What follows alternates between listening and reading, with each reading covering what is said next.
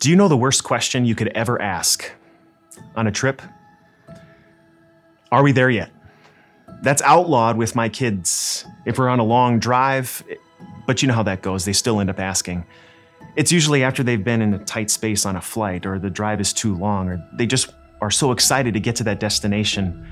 And so they ask, they can't help it, whether they're crying or they're shouting or they're whispering because they don't want to get in trouble. Are we there yet? But kids are not the only ones who ask that question, are they?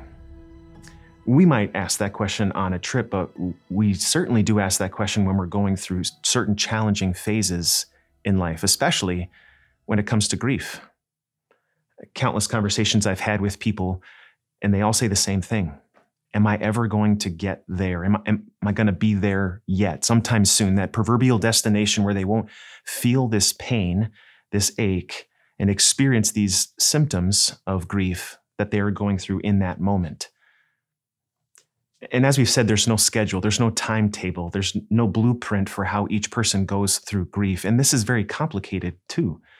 There's a physical aspect to this. Am I always going to feel this ache in my gut, this lump in my throat, this pain in my chest when I think about my loved one who is now gone?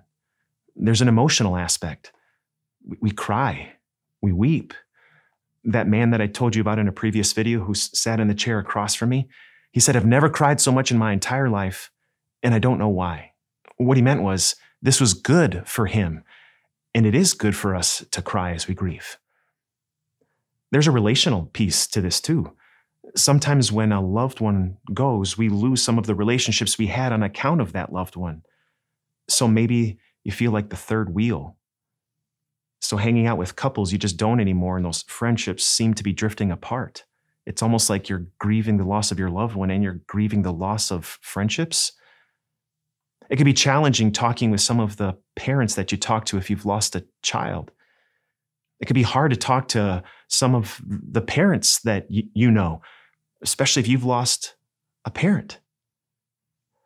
All of this even gets further complicated when you think about the spiritual struggles, the questions that we ask of God, the prayers that we pray. But that's why we have to remember that no is not the only answer to the question, am I ever going to get there? The best answer is no, but yes. We're not ever going to get back to wherever we were and be free from all types of grief when we've lost someone who's close to us. But we will get better at going through these symptoms and these pains. Because the sun always shines behind the clouds, and sometimes God enables us to even see the rays of his love shine through in our lives physically as he frees us from some of this pain over time, only in his will and according to his ways. That was certainly the case when you consider Jesus and the way that he started grieving for the loss of a friend of his. You see, before Jesus rose that Easter morning and called Mary by name, he called someone else by name in a very profound way too.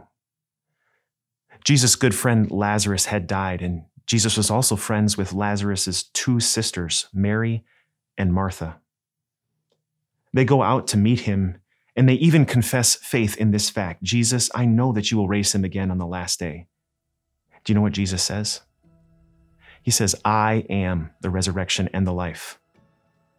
Resurrection from the dead.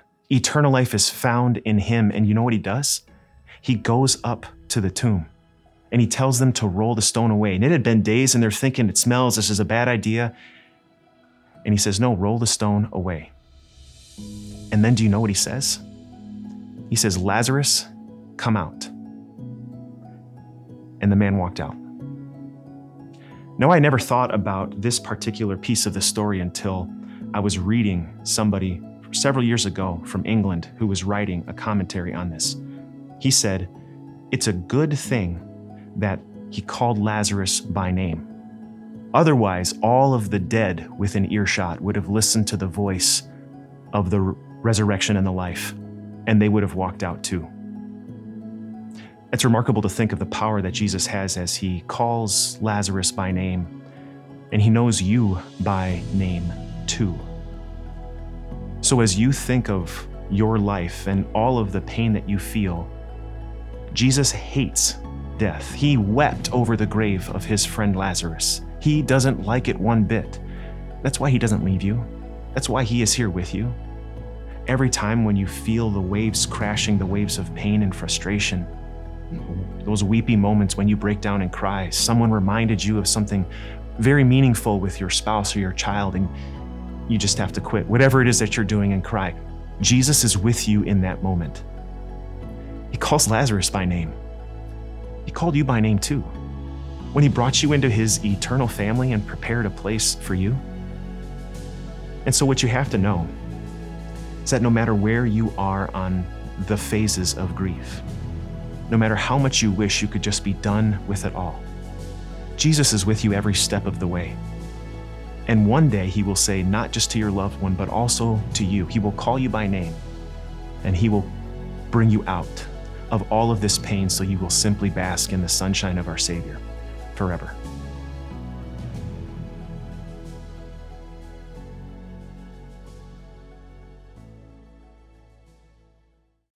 Hey everyone, it's Pastor Mike. As you were listening today, could you think of one person in particular in your life who could really use this message? I have a hunch if you take just a second, someone's name or face might pop into your brain. We'd love for you to share this episode so people just like that you love and that God loves, can learn more about God's love. So take a moment, share this episode with someone you care about. Thanks so much for spreading the good news of Jesus, and have an amazing day.